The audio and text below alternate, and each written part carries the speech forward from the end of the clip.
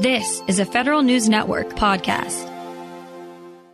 During the worst of the pandemic, Florida officials were able to speed test results and other information to residents thanks to automation. The Florida Department of Health signed up Healthy Together, a provider of online disease management software. The work recently received an award from the Advanced Technology Academic Research Center, ATARC. Here with details, Health Together co-founder Jared Allgood. Mr. Allgood, good to have you with us. Hi, good to be here. And I guess a last name like Allgood is good to have with a Healthy Together type of company. But tell us exactly what the company does. Sure. At the start of the pandemic, we were contacted by some state governments who were interested in using some of the mobile platform technology that we had built previously to create a link between the health department and residents in their state. The objective was to try and kind of cut through some of the noise and provide information direct to residents. We started in the state of Utah and then quickly started having conversations with the state of Florida about ways that we could potentially help their COVID response. All right. So it's software for disease management, but that's not the medicine work of managing diseases, but sounds like managing information to the public about what's going on with diseases that are widespread. Yeah. So, prior to the pandemic, nobody really had heard much about contact tracing, but public health departments for years had been managing and tracking diseases and spread. This is the job of epidemiology. And, the processes that are used to track the spread of diseases and to encourage people to take action to stop the spread have been well-known processes for over a century. I think what COVID did was it overwhelmed the systems that had been in place in every state in the country. And technology, had a place to come in and help kind of augment and speed up those processes so that, there could be a proper response. Give us some examples of the types of information delivery that the platform delivered for Florida. Florida, like every other state, was overwhelmed with the number of cases that they were having. And they tried to implement your traditional contact tracing processes. And one of the things that they did, and this was in the news at the time, they hired 4,000 new contact tracers to get on the phone and to speak with people who had tested positive for COVID as a way to collect information about who they may have exposed and also provide information about what they should do to self-isolate and to protect the people around them. Well, that process is very manual, but hiring 4,000 new people required a software system to manage those phone calls, to collect that data and ingest that data and put it back into the state system so that they could manage it properly.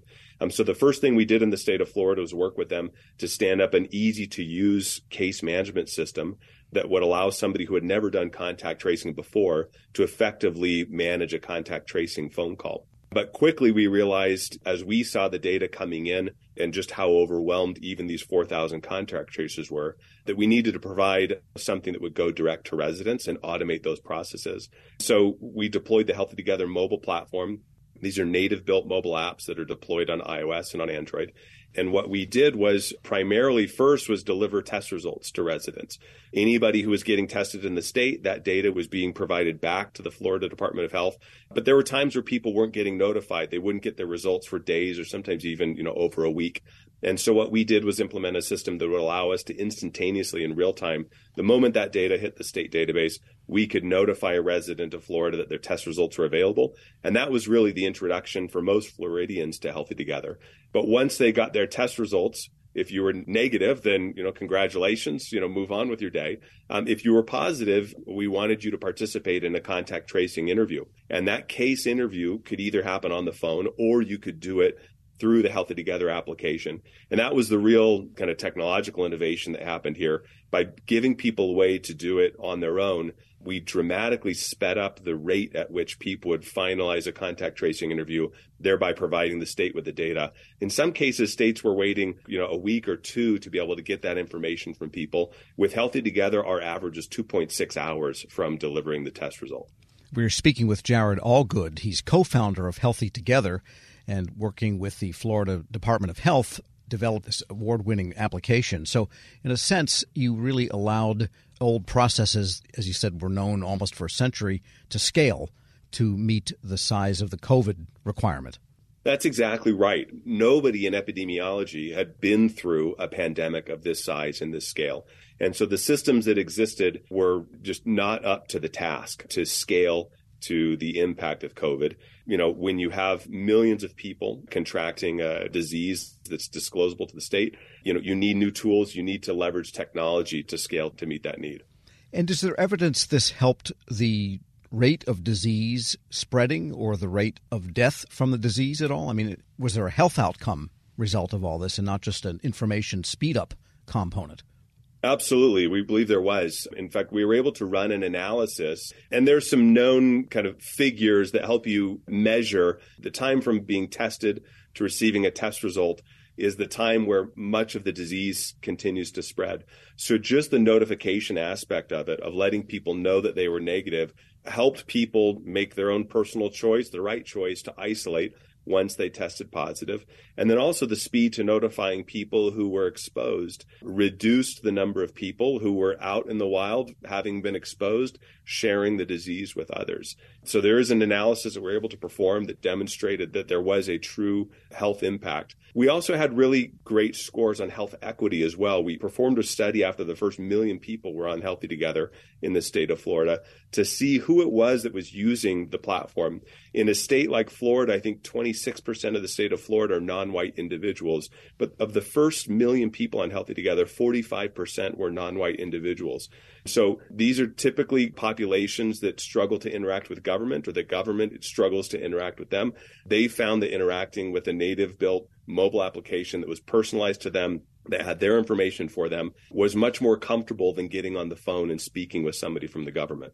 And you mentioned the idea of case management, and case management software has been around for decades also. Is yours basically case management with a health flavor, or does it have That's some right. scaling capability such that it can almost be retail level as opposed to something that's highly specialized? Yeah, our platform is highly flexible. So one of the big successes that we had by deploying the Healthy Together platform was that we were able to take technology that we had built previously and repurpose it for specific contact tracing case management around COVID. But that could be extended to case management around any disclosable disease. But it can also be extended to case management around Medicaid applications, around child welfare and foster care case management, deployable very rapidly. I think the first case management software that we deployed in the state of Florida, we deployed 4 weeks after signing the contract with the state in a format that for the state felt perfectly customized to what they need. We did something similar with the Healthy Together mobile application. That platform was deployed, was ready for deployment 4 weeks after we signed the contract with the state of Florida to be deployed statewide in a state that has, over 20 million people. So that's part of what, our expertise is as a company, is being able to take a series of modules in our technology, reconfigure them in custom solutions, and deploy quickly for our government partners. Because at the federal level, you're lucky if it can be deployed in 4 years after signing the contract. Any federal experience so far? Yeah, so this is what we saw. As we started to deploy solutions at the state level, we recognized two things. One, that technology that states were using was highly antiquated for the most part. And often it was, homegrown and custom built. It was not a cloud-based SaaS solution that could be deployed at scale very quickly. So we wanted to solve that problem certainly beyond disease management. So we have solutions now for Medicaid, SNAP, WIC, TANF, and other state-level programs. At the federal level, we recently announced that we've integrated with and we have a partnership with the Department of Veterans Affairs. They have a Lighthouse program that allowed us to provide veterans who are on the Healthy Together platform access to their electronic health records through the VA with Healthy Together. The initial deployment allows veterans to get access to their entire immunization record and receive tools and updates and reminders about how to update their immunizations and when they should. But we'll continue to expand that to support other important health information that will help veterans just keep track of their own health records. Jared Allgood is co-founder of Healthy Together, which together with Florida Department of Health developed an award-winning COVID-19 management system. Thanks so much for joining me. My pleasure. Thanks for having me. And we'll post this interview at federalnewsnetwork.com/Federal Drive. Subscribe to the Federal Drive wherever you get your podcasts. Leadership today, especially within the federal workforce, is being tested more than ever before. Sean Ferguson, Senior Vice President of Government Relations and Chief of Staff to the Office of the Chairman at the Special Olympics, joins host Shane Canfield, CEO of WEPA, to discuss the importance of leadership, inclusion, and community building. To learn more about how you can get involved with the Special Olympics in your community, visit specialolympics.org/get-involved. Hello, and welcome to the Lessons in Leadership podcast. What are some of the biggest lessons that you've learned working with that community?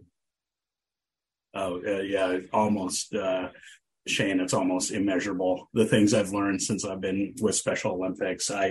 One of the things that drew me to Special Olympics when I made the move over from the NFL was that my mother, my grandmother, my aunt all took care of people with intellectual disabilities and physical disabilities as well. So all of my life I was interacting and around usually young people, but also adults with disabilities. And so I knew that work a bit. You know, they basically were in direct care, and I will say, I obviously will say about my family, my mother, my aunt, my grandmother, they're saints. But the men and women that do take care of people with profound disabilities are really, we can't do enough to salute them.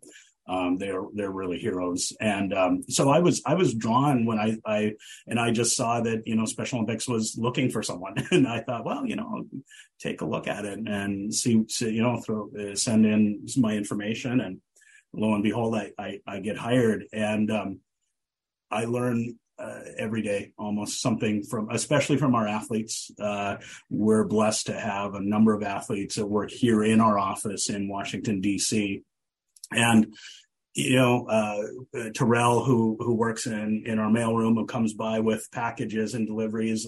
If you're having a day that's, getting away from you and you coffee hasn't kicked in, but Terrell comes by, always happy, always enthused, has a good story. Like, it can just turn a day around for you. And you think of, so often when he'll walk away, I'll be like, whatever was bothering me or whatever is, stressing me out. And come on, look at Terrell. Like he faces everything with optimism. And I've seen that also in our going to competitions throughout the United States and globally. You see people who have had everything stacked against them. Their parents, when they were born, were often told this is a tragedy and you should send this child away. Don't, and kind of forget about them, turn them over to the stage or wherever. And just kind of wash your hands of it. And in these cases, the parents didn't do that, thankfully. But they've still faced enormous challenges, but you see them out competing on the basketball courts or the football fields or swimming and besting their times from their last competition. And they're so committed and just keep fighting through all the obstacles that they've had in front of them that are not just on the sports field, but also in growing up and finding education and finding groups to be part of and trying to find jobs. And I've seen so much perseverance and grit from the athletes of Special Olympics that Tim Shriver, my boss, the chairman, says all the time, and I couldn't agree with him more, we get more than we give working with Special Olympics. And thank you for your very kind words about the work I do and we do, but we're the lucky ones.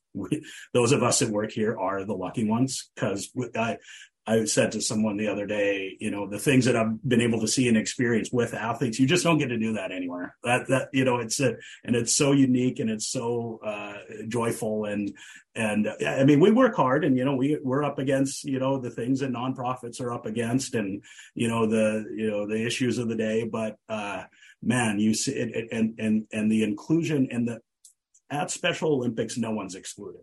No one's excluded. Everyone is equal at Special Olympics. In a country that's quite divided on so many lines, politically and socially, economically, race and sexual orientation and whatnot. But you go to Special Olympics and everyone's involved, everyone's welcome, everyone's equal. And I've learned that it's a model for our country and for our world. I just think that if people were involved in Special Olympics and experience the power of Special Olympics for themselves, I can't imagine that wouldn't help our country and help our world to experience that true inclusion and acceptance of difference. How can listeners get involved in Special Olympics? Ways to get involved, tons of ways. So volunteers, obviously, coaches, officials. And the thing that Tim Shriver has done and really pushed in the years that he's been chairman is the unified sports model that I'd mentioned earlier, where people, and it doesn't have to be, it's not just school age. It's we say 9 to 99 or year old folks that play on teams, bowl together, golf together, play soccer, basketball together. People with and without intellectual disabilities competing on teams together. And that is, I think, when you go back to the founding of our organization, what Mrs. Shriver was trying to do was to create inclusion opportunities for people with intellectual disabilities.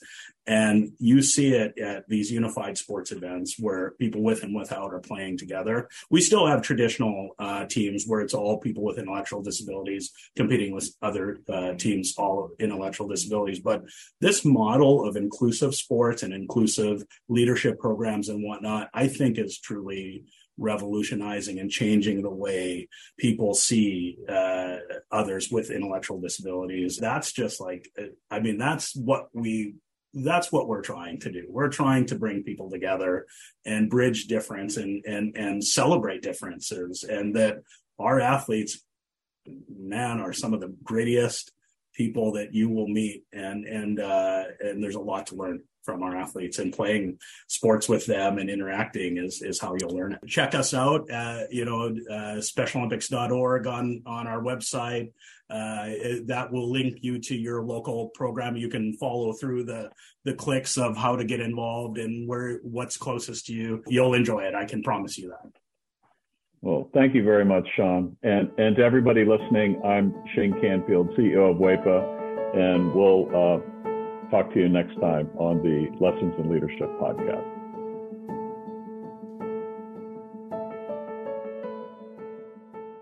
Angie's List is now Angie, and we've heard a lot of theories about why. I thought it was an eco move. Fewer words, less paper. No, it was so you could say it faster. No, it's to be more iconic. Must be a tech thing. But those aren't quite right. It's because now you can compare upfront prices, book a service instantly, and even get your project handled from start to finish. Sounds easy. It is, and it makes us so much more than just a list. Get started at Angie.com. That's ANGI, or download the app today.